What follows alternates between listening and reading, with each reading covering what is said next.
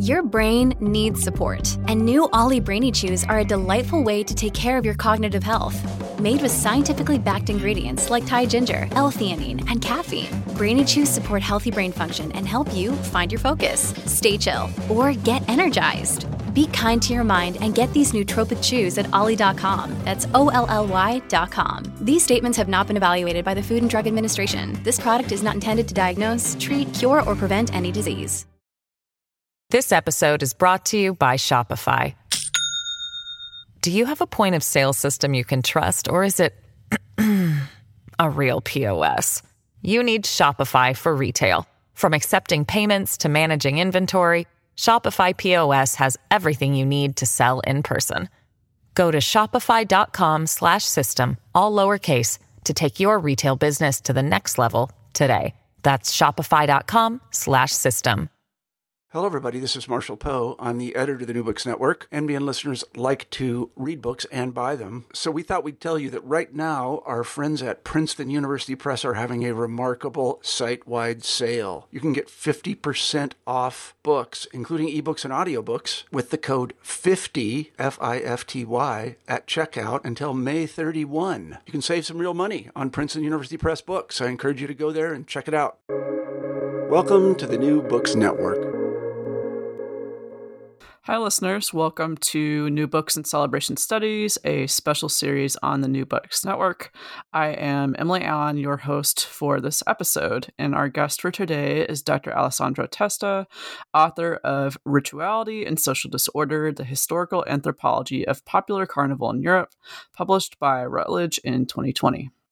Rituality and Social Disorder is the first comparative historical anthropology of popular European carnival in the English language, with a focus on its symbolic, religious, and political dimensions and transformations throughout the centuries. It builds on a variety of theories of social chains and social structures, questioning existing assumptions about what folklore is and how cultural gaps and differences take and shape and reproduce through ritual forms of collective action. It also challenges recent interpretations about the performative and political dimension of European festive culture, especially in its carnivalesque aspects, while presenting and exploring the most important features and characteristics of European pre-modern carnival and discussing its origins and developments. Alessandro Testa offers fresh evidence and up-to-date analyses about its transversal and long-lasting significance in European societies. So our guest, Dr. Alessandro Testa, is assistant professor in anthropology at the Institute of Sociological Studies, Charles University, Prague. So welcome, Dr. Testa. Thank you. Thank you for your invitation, Emily. Yes, again, thank you for giving me the occasion to talk about my last book. Yeah, I'm looking forward to our talk. So speaking of which, before we get into the book, can you tell our listeners a little bit more about yourself? Yes, I studied history, ethnology, and religious studies in several Italian and French universities. And then I got my PhD in social anthropology in 2013. And since then, I've been conducting, as a social anthropologist, as an ethnographer, I've been conducting long-term intensive ethnographic fieldworks in Italy, the Czech Republic, and Catalonia in Spain. And in the meantime, I've also been affiliated with several other European universities, such as the University of Vienna, of Tallinn, and finally the University of Prague, Charles University in Prague, as you said. And I work at the crossroads of different disciplines, especially social and cultural anthropology, but also religious studies and comparative religions, with a focus especially on the ethnology and cultural history of Europe and also cultural heritage studies. And my general interests, my research interests are rather wide, and they encompass topics ranging from, public rituality to secularization, from longue durée cultural continuities to social transformations, from popular culture to vernacular religion, from mythologies to esotericism, but also nationalism in Europe and theories and methods in historical and social sciences. And I've been trying to approach these topics from a multidisciplinary and sort of composite theoretical approach, personal one. I like to think, and I've worked comparatively on different European societies. So even though I've been studying certain countries, certain regions, ethnographically or historically, more in depth, I also try to build this sort of comparative framework or comparative perspective when approaching certain topics like carnival in this case, and like trying, as I said, to look at that comparatively to see how European societies developed, or if they developed any general patterns in their cultural life, social cultural life.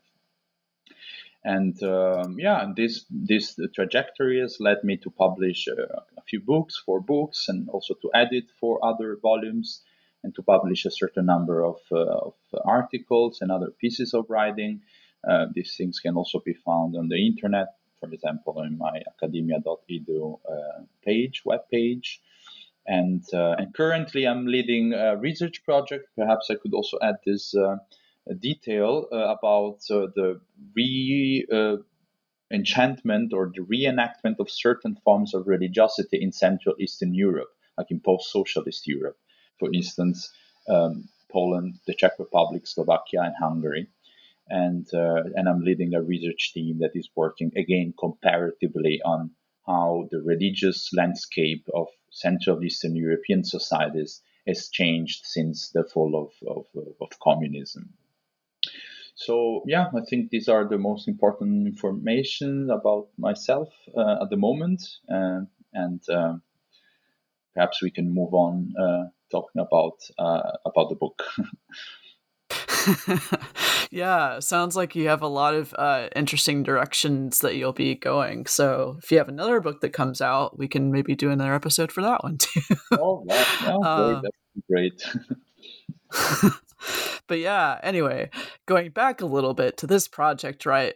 All those different interests of yours definitely came through, in this project. So can you talk a little bit, about the research process for rituality and social disorder, and specifically, going back to your point about like discipline stuff, what is the significance of historical anthropology, quote unquote, in this? Well, the book is the outcome of long-lasting research interest. I started being fascinated by carnival and carnivalesque culture in Europe already when I was a master's student back in 2008 or 2009. And the book is indeed the product of some 12 years of research, a dozen years of research, as I said, both ethnographically and comparatively. But in this book is a book of history in the end. It's a historical anthropology, as the title says. So there is less ethnography, actually, very little ethnographic insights, and more historical and historiographical the sort of framework, or rather the approach is eminently historiographical. But nevertheless, there is also a lot of anthropology in it. So it is definitely historical anthropology, because the way I study history by merging or infecting it with anthropological theory, but also because I'm an ethnographer myself, and that's in a way that makes it inevitable to have an anthropological gaze on historical sources.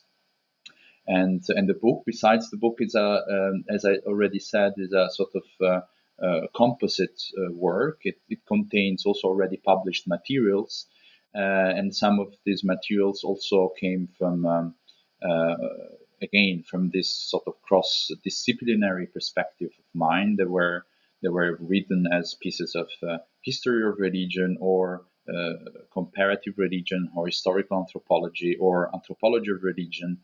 And therefore, it is inevitable that all these different sensibilities like merged and fed the book differently. And I think well, it is up to the reader to judge whether I was successful or not.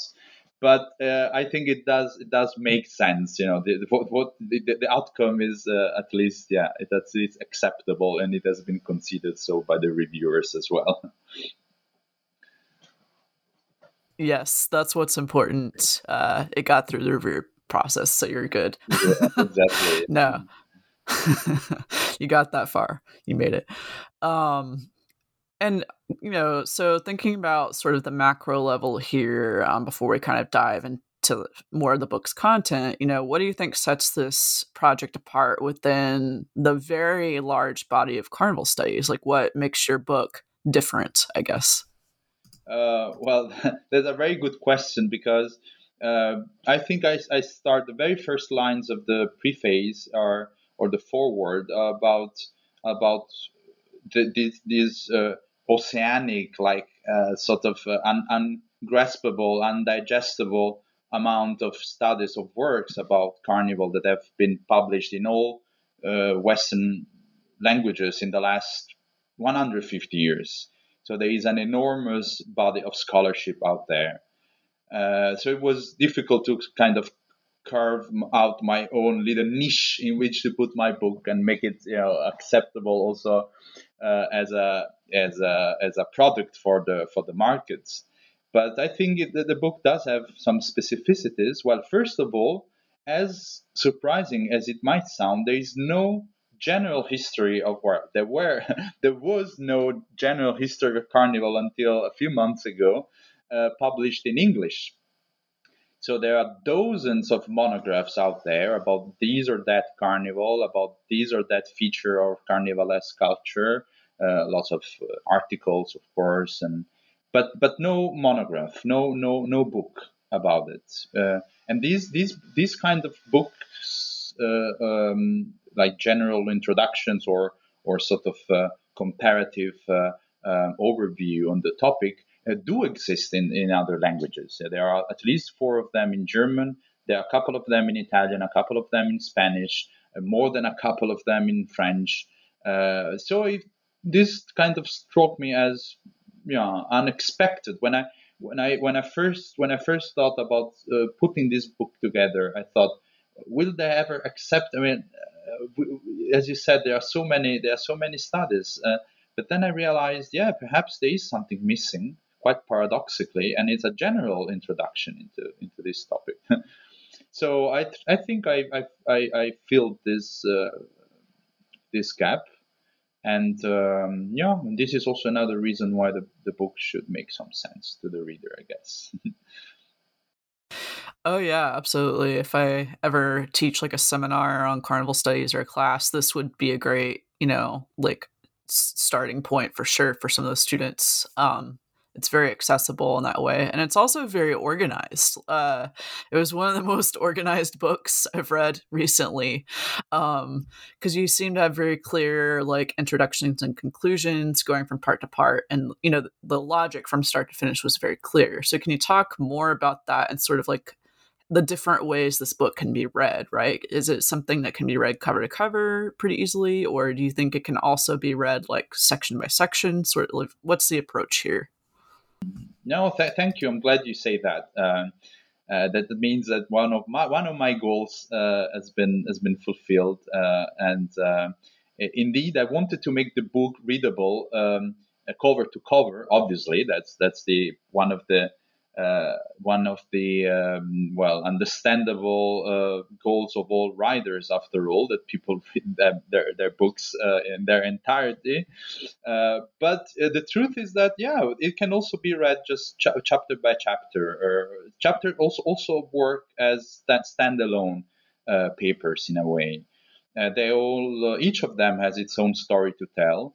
Although these stories are obviously interconnected and feeding it into one another. There is a red line, but this red line can also at some points it spreads into different threads, and that are then like tied up again, especially in the last chapter, which is probably the most important one. So this is the nature of the book as it is. It's also obviously influenced by the fact that some of these papers had already been published, and they already had their own autonomy or independent structure.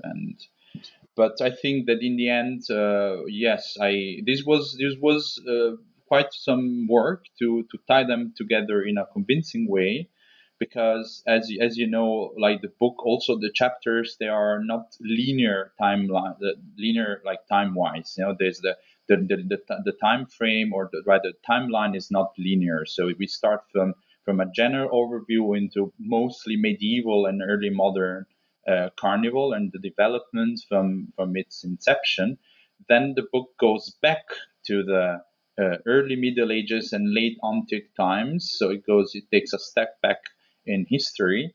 And then actually in the last chapter, it goes much forward again, because most of the sources and the materials I interpret and the theories I talk about are about late modern to early modern, early modern period sources and case studies. So that there is this not linear trajectory, which is, I think, it's not confusing in the end, because I try really to make it clear why I go back and forth in time, what are the general interpretative reasons for that. But it's in this respect, the book is definitely structured in a non-conventional way. Yeah, but it really, I mean, again, it was very easy to follow your reasoning for that throughout. It was very guided, and I think it ended up working really well in the end. So it's interesting, like you said, how they were sort of like independent pieces, and then kind of ended up working really well, I think, in this book. And then speaking of chapters, right? So let's get a little bit more into the content, right? You state, starting with the first chapter, that quote, chapter 1, quote, questions existing assumptions about what popular culture is, but can also be considered an introduction and systemization in the English language of a theory of popular culture from mostly Italy and secondarily in France, end quote. So what are some of the ideas of popular culture that you discuss here? And, how does this set up the discussions in the chapters that follow, right? You were already kind of talking earlier about how this book does a lot kind of for the first time in the English language research. But yeah, can you talk a little bit about that? Mm-hmm. Well, the first chapter, it is a special chapter in the sense that it does introduce not the topic of the book, this is more the job of the foreword, but it does introduce two important questions, which are the who and the how. Now, well, if we, I think I do this in the foreword. Like at the end of the day, let's just look at what this book is about, and with the usual questions, like the what, where, when, and then precisely who and how. And I think that for a book that has such an anthropological soul in it, the who is particularly important. So who are the people? Who were the people at the center of these practices? Why did they do what they did? And so on and so forth. But this chapter also answers the question: how do we identify these people? How do we identify these classes or categories of groups of people that were involved in this cultural manifestation, this phenomenon? And so I wanted to set this clear from the beginning. I wanted to make it clear that when I talk about the people, what I have in mind is a very specific type of in the general social structure of pre-modern Europe. I'm talking about a specific set of classes, a specific set of groups. And what I do in this first chapter is to say why I do that and who these people are, and how in the sense of what was the methodology I used to make this work of bounding, of delineating the social configuration that was the object of the final object of the book. Because at the end of the day, the book is about carnival, meaning it's about the people that indulged into doing this, and why and how they came to do it, and how it developed over time. So it was unavoidable, in my opinion, to really go as in depth as possible into the question of who was at the center of these practices, and before all the other questions came along, like why and where and when. And of course, I won't say any more about this because I will leave it to the reader to discover who these people were. Yeah, quite a teaser there. So go read the book. Go read the book. Yeah, and then of course, following that, you're right. Like it gets more into the actual, like more topical, approach there, right? In chapter 2, you get kind of into different aspects of what you call a critical model of European Carnival, and you discuss sort of what these people have done, like historically, anything from masking to feasting. So again, you don't have to spill all the beans here, like with the book, but can you at least summarize for our listeners some of these different aspects of Carnival that you get into in chapter 2? Yeah, of course I would spill some of the beans. That's what a teaser is supposed to do, after all. And what I did with this critical model, what I had in mind when I came up with the idea of shaping a sort of model to modelize this European pre-modern carnivals in order to make it malleable, to make it usable also as an analytical tool, and also at the end of the day to know what we're talking about when we're talking about carnival in pre-modern Europe, to really identify the object of the investigation, what is at stake. And in order to do that, I isolated a few specific elements that, in my opinion, characterize carnivalesque culture as it developed in Europe since the early, or rather the high Middle Ages.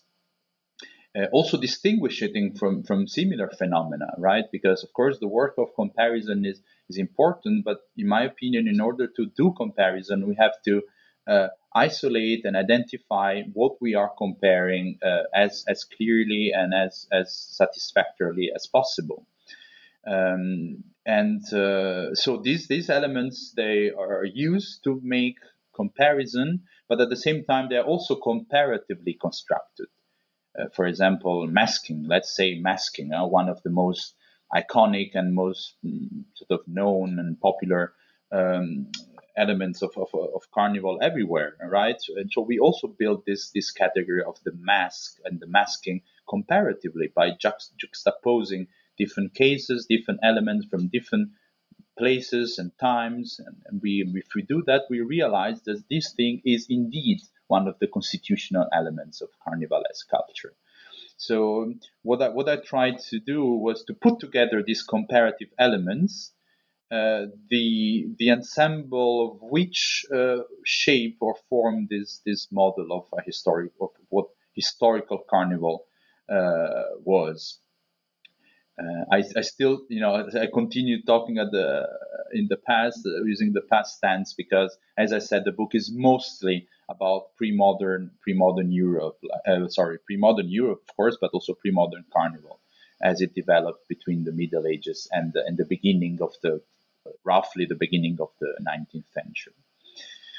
And so this is, the question when. And and some of these elements are that form this model, which could also be considered, therefore, as a dynamic model, not a static model, but a model made of elements that changed over time, that can be identified, but that at the same time require constant calibration in order to be historically, in order for the arguments to be historically convincing, right? Because, of course, if we talk about masking, or if we talk about the inversion of values, these things changed according to a variety of variables, time, place, the social class taken into consideration, and so on and so forth. So the idea of building up a model is not to essentialize the object of investigation, but rather to make it more historically convincing, or rather to make more historically convincing the ways through which I identify it.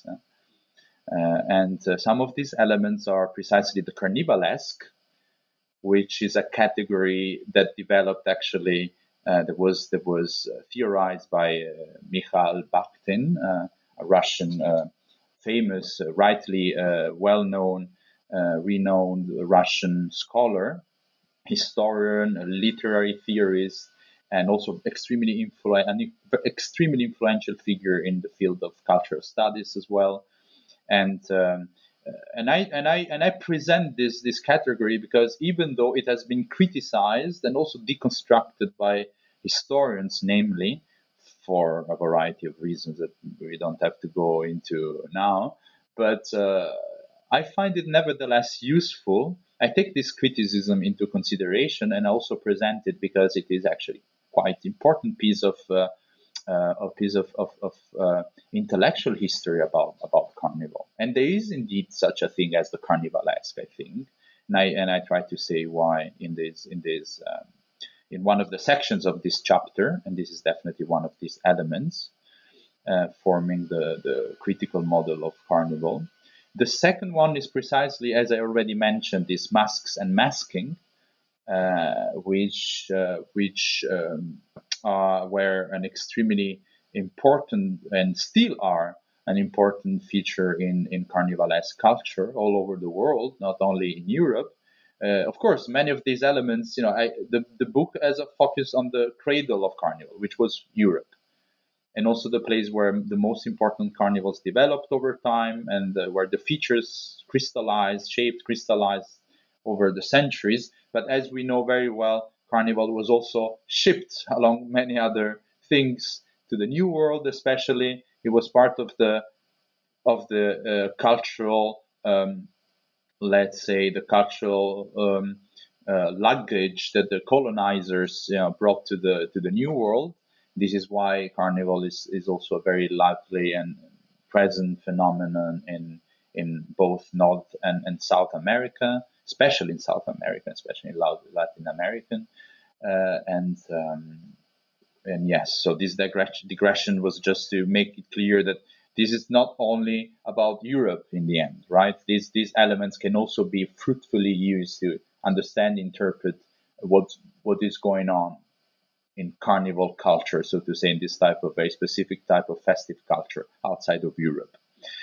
And another very important element, in my opinion, is that of feasting, waste, and unproductiveness, like the ethos of Carnival, so to say. And how this ethos unfolded during the centuries and again crystallized from being one of the possible variations of Carnivalesque culture during the 12th and the 13th century to become one of the constitutional elements. And we even nowadays we associate Carnival with festivity, with idleness, with vacation, or things that are related with this idea of unproductiveness, or rather of waste, of material waste, of resources and time or money to buy the masks or to indulge into feasting. But producing like symbolic value through this material waste, which is, in my opinion, a very important anthropological contribution to the understanding of Carnival and Carnivalesque behavior and ethos. But perhaps the most important constitutional element of Carnival, which is, in my opinion, the ritual inversions, which is also connected with the political sphere and with the relations of power, so what also lies beneath, structurally and functionally beneath the culture of Carnival. These ritual inversions, they should have been treated, actually they are treated as one of the constitutional elements, but they are so important to me that I decided to present and interpret them in the fourth and final chapter. So the fourth and final chapter actually moves from an interpretation of these ritual inversions, but they are perhaps the most important element in this model. But they are not discussed in any length in this second chapter. This episode is brought to you by Shopify. Do you have a point of sale system you can trust, or is it a real POS? You need Shopify for retail. From accepting payments to managing inventory, Shopify POS has everything you need to sell in person. Go to shopify.com/system, all lowercase, to take your retail business to the next level today. That's shopify.com/system. Yeah, and I was thinking about, so obviously, like you were saying, much of this is focusing, on Carnival of the past, right? But I was curious about sort of in your experience in more recent times, like, have you experienced, like, what kind of carnivals have you experienced firsthand, and where do you see this model, coming into play in your experience with Carnival now? Yeah, well, that's another very good question because as a social anthropologist, I've worked for years with contemporary carnivals or carnivalesque festivities, and usually going to a certain place to do my ethnography and using, so to say, the carnival to understand other social, social cultural features or characteristics of that society. This is precisely what I did in Italy, in Catalonia, and the Czech Republic. Okay, this would be a very this is a very big topic because we will enter into the present, in the more anthropological part of my research, and I've also this is also something I've been engaging with for many years. I've published many works about this. And I will, yes, indeed, the understanding of how these very special type of cultural manifestation, carnival, developed over the centuries. Of course, it helped me a lot also to understand how and why it works. It still works in the present, and it's actually a very important phenomenon in many European locations. Also not European, but as an anthropologist of Europe, of course, I focus on Europe. So I'm sure I can offer this conclusion about Europe. It is still very important, and for many reasons. And it is not only important for the local people, but it's also an extremely fulfilling. It can be an extremely rewarding object of investigation for the social scientists, because by starting there, you can actually we can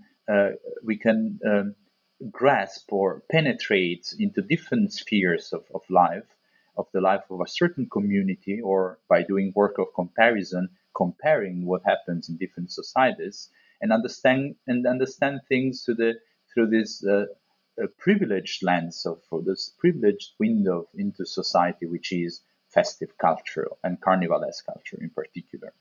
And in the case of Italy, this helped me to understand how this community reshaped and reconstructed their entire past, which had been damaged during World War II, through the reenactment of the local carnival. So the entire local identity, the sense of history, the sense of being connected with the locality, and even the very soul or lymph of the community, all these things were very much connected with this central festival in the life of these people.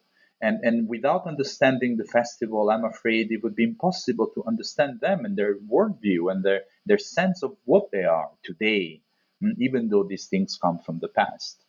In the case of the Czech Republic, it was a very rewarding object of investigation because it helped me understand, for example, certain changes in the self-perception of these people and in their politics of local culture, in the transition between socialism, real socialism, and up until 1989, and liberal democracy in the last 30 years.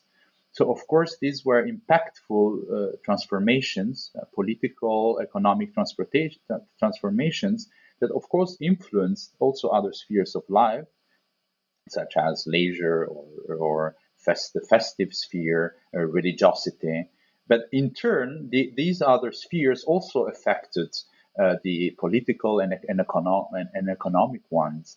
And carnival, or rather the masopust, as it is called in the Czech Republic, is a typical Slavic expression for it, also used in other Slavic-speaking countries. It was one of the elements that could that in a way showed the entanglements of these transformations, and even partly influenced these transformations themselves. So again, at first sight, it might appear even as a trivial object of investigation. And my conclusion after many years is that no, absolutely not. It can actually be, and very often is, an extremely important element in the life of these people, and therefore an extremely important object of investigation for the social scientists, for the anthropologists. And last but not least, I would like to spend a few words about my Catalonian research, because in Catalonia, I was studying a similar case, also just like in the case of the Czech Republic, also involved in the process of cultural heritage making, right? The UNESCO and the process of building up this national identity through heritage, through making heritage, intangible heritage, connected with regions, with local communities. This is also an extremely important, other important side, very explored these days. Very many carnivals are being transformed into intangible cultural heritage in Europe and elsewhere as well. So there is also this other side of it, the process of institutionalization, making cultural heritage out of it. This also happened in Catalonia, but in Catalonia, this got entangled with the political crisis of 2017, when Catalonia claimed independence again, and this resulted in a disaster for many reasons. And I was there, and I was studying this thing, and I saw how all this set of political and social claims and concerns got poured into the festive sphere, and how it reflected what was going on at large in society. And without being inside the carnival as a participant observer, I could never understand or penetrate into some of these elements, or more nuanced, intimate even elements of the local life, local social life, that were all only available to me after I got initiated into their carnivalesque culture. So again, even today, it can be an extraordinary object of study, and it can help us understand a lot of different things, from politics to religion to ordinary daily life and family or other social configurations or structures. And I can confirm this. This has been put forward by the entire scholarship in the last few decades about modern scholarship about carnival, and I cannot but certify that. And it was quite the same in my case. But with this book, I look rather at how did we get here, even when it comes to these contemporary cases. What lies before that. And but yes, indeed. So it can be, and it is a very interesting case for understanding, in order to understand our contemporary world. Yes. Yeah, and I thought it was interesting in chapter 3, you really do try to get into how did we get here, right? You get into the quote unquote elusive origins of European carnival. So can you talk about how you complicate carnival's roots in that chapter, and then along the way, what do you think are some of the more important, bigger questions that we can actually ask about its prehistory, for instance? Yes. Yeah. Again, we are also proceeding just like in the book. We go back and forth in time, and now we are back in the olden days. Of course, this is the trickiest question in general. In historical anthropology, in history of religions, the question, or even the quest for the origins, right? This has been it has always been a problematic, and sometimes also at times a controversial issue because of political and ideological connotation that are very often in a way connected or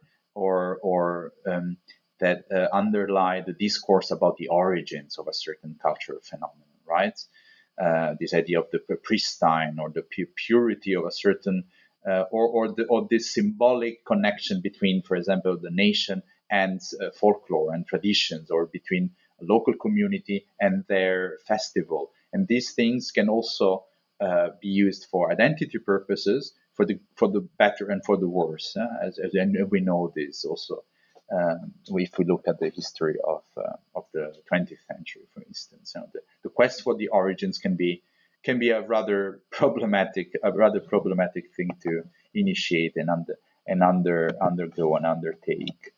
But in my case, I try. So knowing that this is a thorny question and in a tricky field, I try to use all sorts of methodological prudence and proceeding very cautiously in this minefield of how we look at the past and the origins of certain long-lasting and important cultural features of European in the history of Europe, right? And there are a lot of methodological difficulties when it comes to cultural survivals, cultural continuities and discontinuities. Anthropology was born out of this. If we think of Fraser, and Taylor, and this quest for precisely comparing different cultures in time and in space, because certain things were supposed to continue, not to characterize the evolution of humanity in spite of major tectonic transformations that happened over the centuries. So this idea of what survives over the time in time and reappears or reemerges after centuries or millennia of being disused, for example, right? This is exactly the case of Carnival.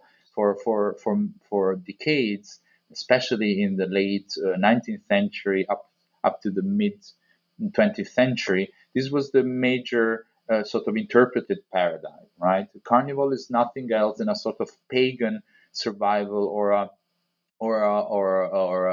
cultural relic from times in which people indulge in this absurd masking or inverted transgressive rituals for reasons that we forgot but continued formally to undertake just out of habit, or that we refunctionalized and we gave new meanings to because this is the work of culture. And so this paradigm of the survival has been extremely influential, extremely strong for decades, and we are just started to come out of it just a few decades ago. I would say in the 70s and the 80s, we really started to look at these things differently. So I take all these tradition of studies into consideration. I take these problems, I take them seriously, and I try to show what is the possible historical development of Carnival in these crucial centuries between the fall of the Roman Empire, the hegemony of the Catholic Church, and then the transition into the late Middle Ages. These are the years in which Carnival developed from. Of course, it had its sources, right? And this is another question. I prefer to talk of sources and development instead of survival. And this is what the chapter is about.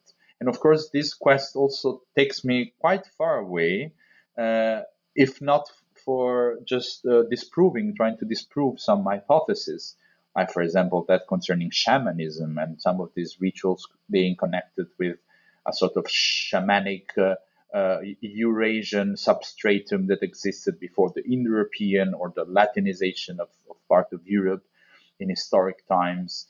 And so I also try to not only to propose my own, to offer my conclusion about this historical development, but also, if need be, to disprove unverified hypotheses that I think have been around for already too long. So yeah, this is perhaps the most historiographical chapter, and but also very much influenced by history of religions, for instance. And this can be considered a chapter in an exercise in the history of religions, because Carnival, of course, has also religious characteristics. But yeah, this is another big topic that, again, I leave up to the reader to discover. Yes, and something that could be talked about for hours, for sure. Yeah. Yeah.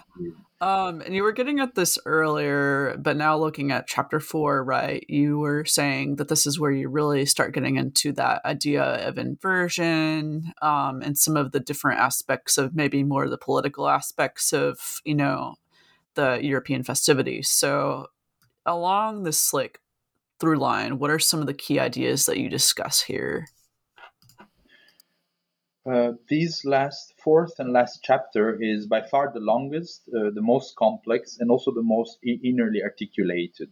So I try to say a lot of things from different perspectives and to come to the conclusions, because it is also the concluding chapter.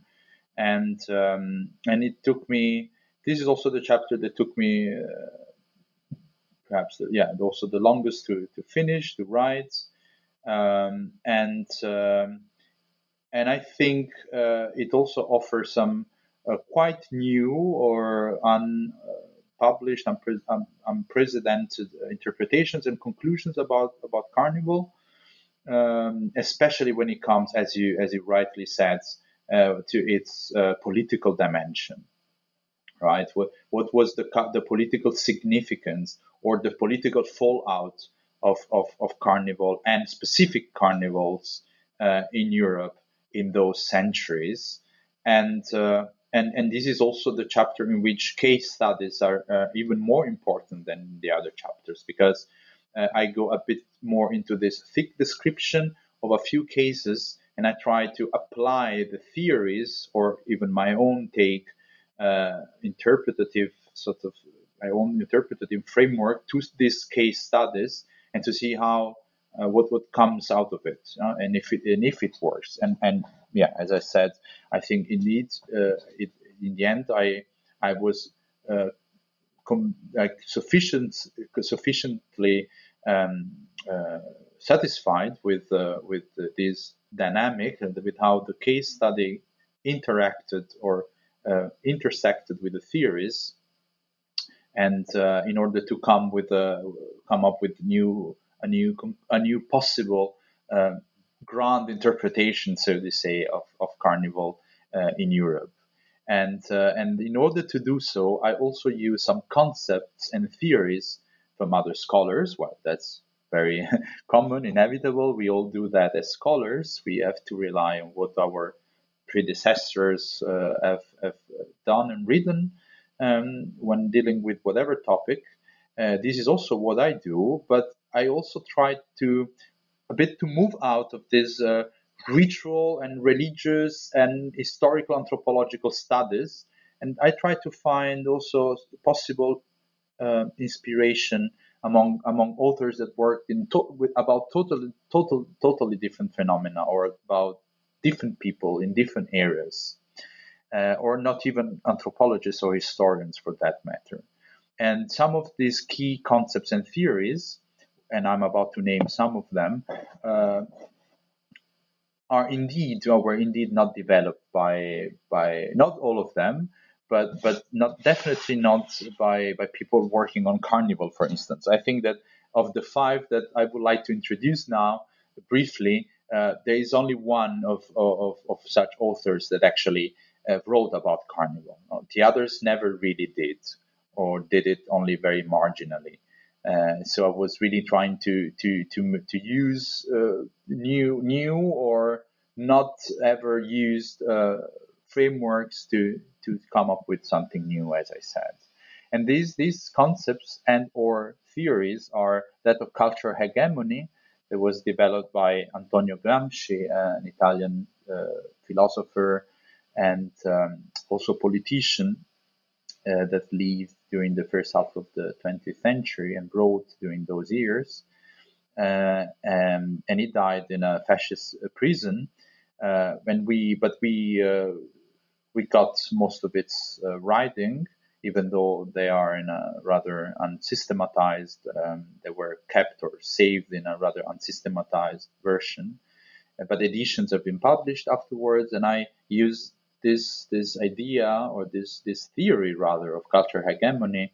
Also, I applied to these case studies, and I think fruitfully. But again, this is up to the reader to decide.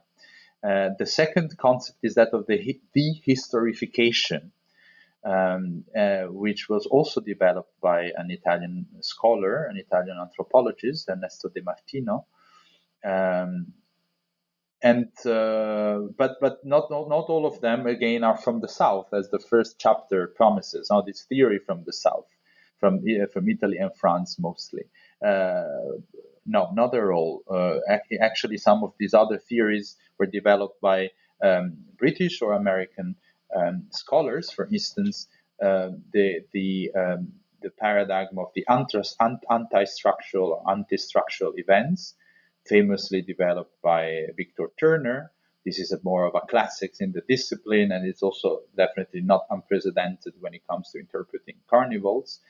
But I also look at Don Handelman's very convincing theorization about the interpretation of public events and their political dimension precisely. So I try also to apply this paradigm to my cases and see if that works. And I think it worked indeed. And last but not least, actually quite importantly, perhaps most importantly, I use Marshall Sahlins' theory of the structure of historical conjunctures to understand the interplay between cultural continuities and the need for societies to keep certain features unchanged and to try to reproduce them and transmit them over time, but at the same time facing social change or big transformations and seeing the conjuncture between these different dimensions. And very often, I think carnival showed, or certain carnival occurrences in the history of Europe showed, or not really showed, or can be used to understand this conjuncture better.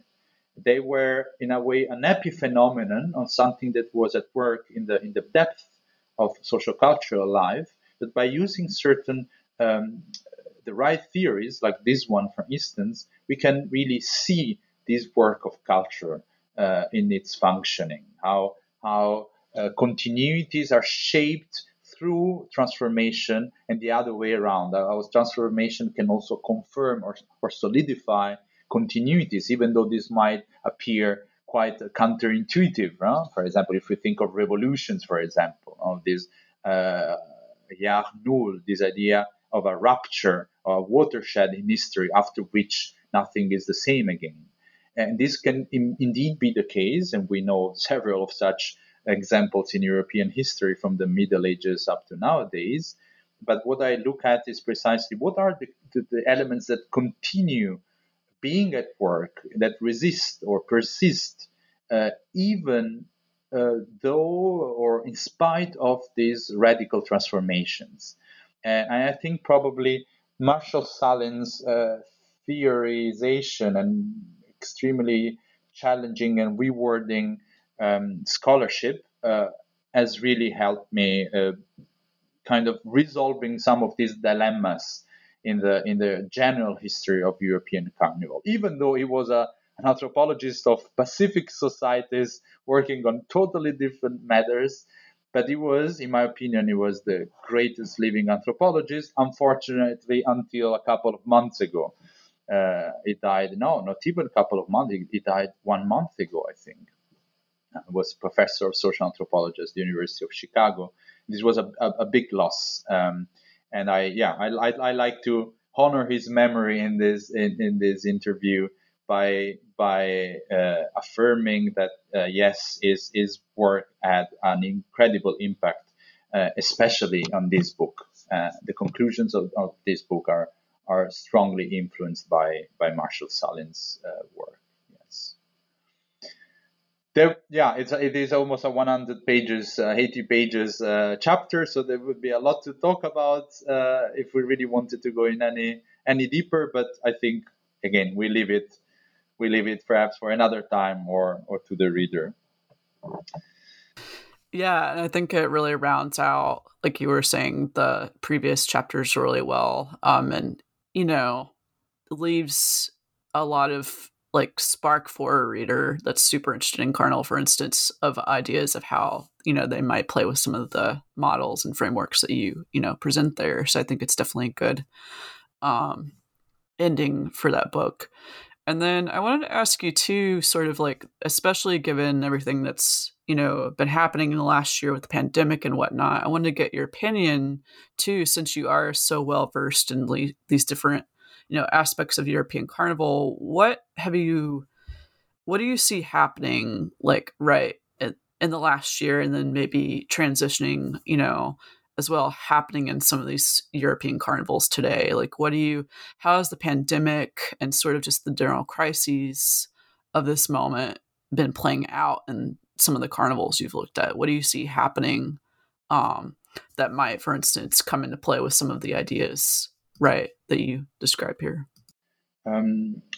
We are working on this with a research group, and we have also organized a conference that will take place in a couple of months precisely about this. Actually, we will be looking at rituals and festivities in general, not only carnivals, far from that, because the disruptions brought by the pandemic affect all public life in general, all sorts of gatherings or rituals or events or festivities, everything. So in this respect, Carnival is just one of the victims of the current state of things, an eminent one, of course, because of this extraordinary continuity. Again, like in Europe, we have carnivals that have been held without any interruption for centuries, and it is an unofficial festival, very often prohibited and resisted by the hierarchies, that nevertheless has been extremely vital for 1,000 years.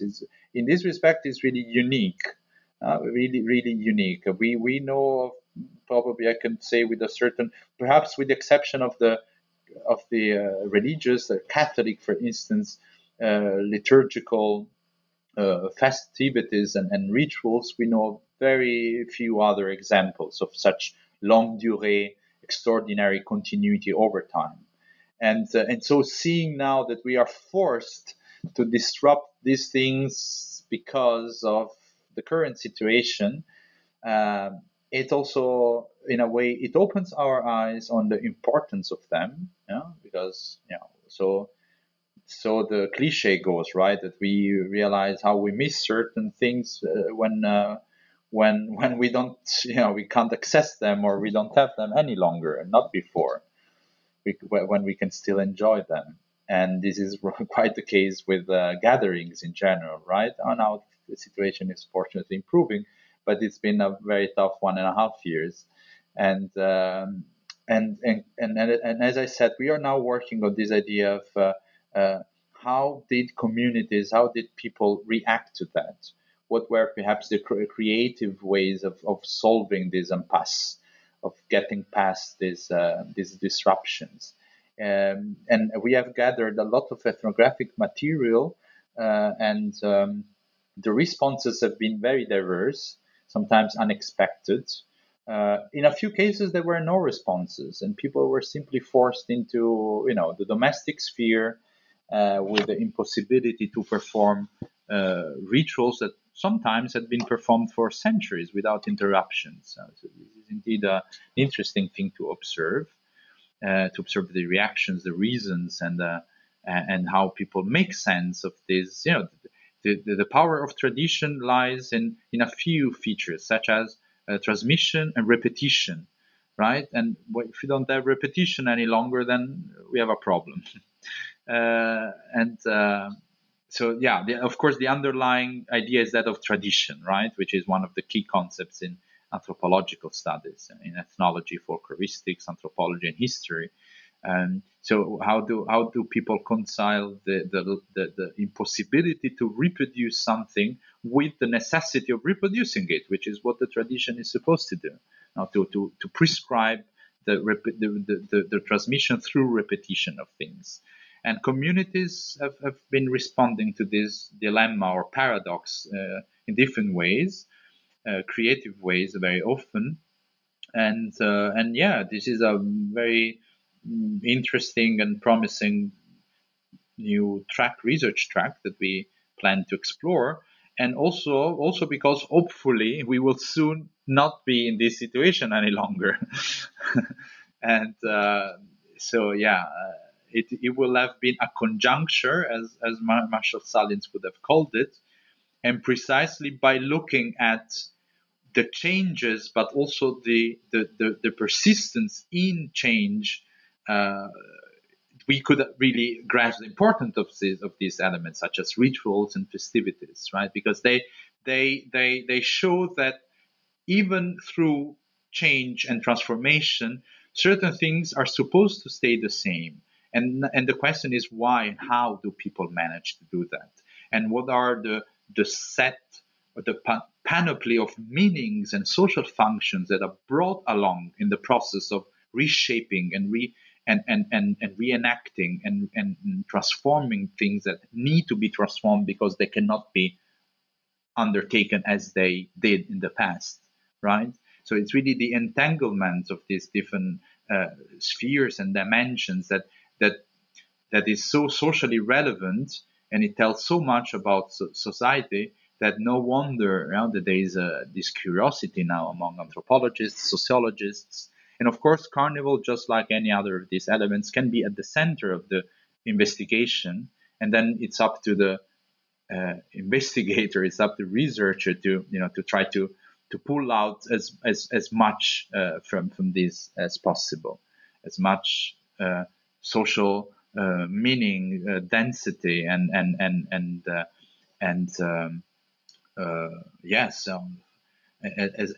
much explanatory sort of elements as possible, even though it can be a hard task to do, right? We ethnographers have been also in the impossibility to undertake their task as they used to.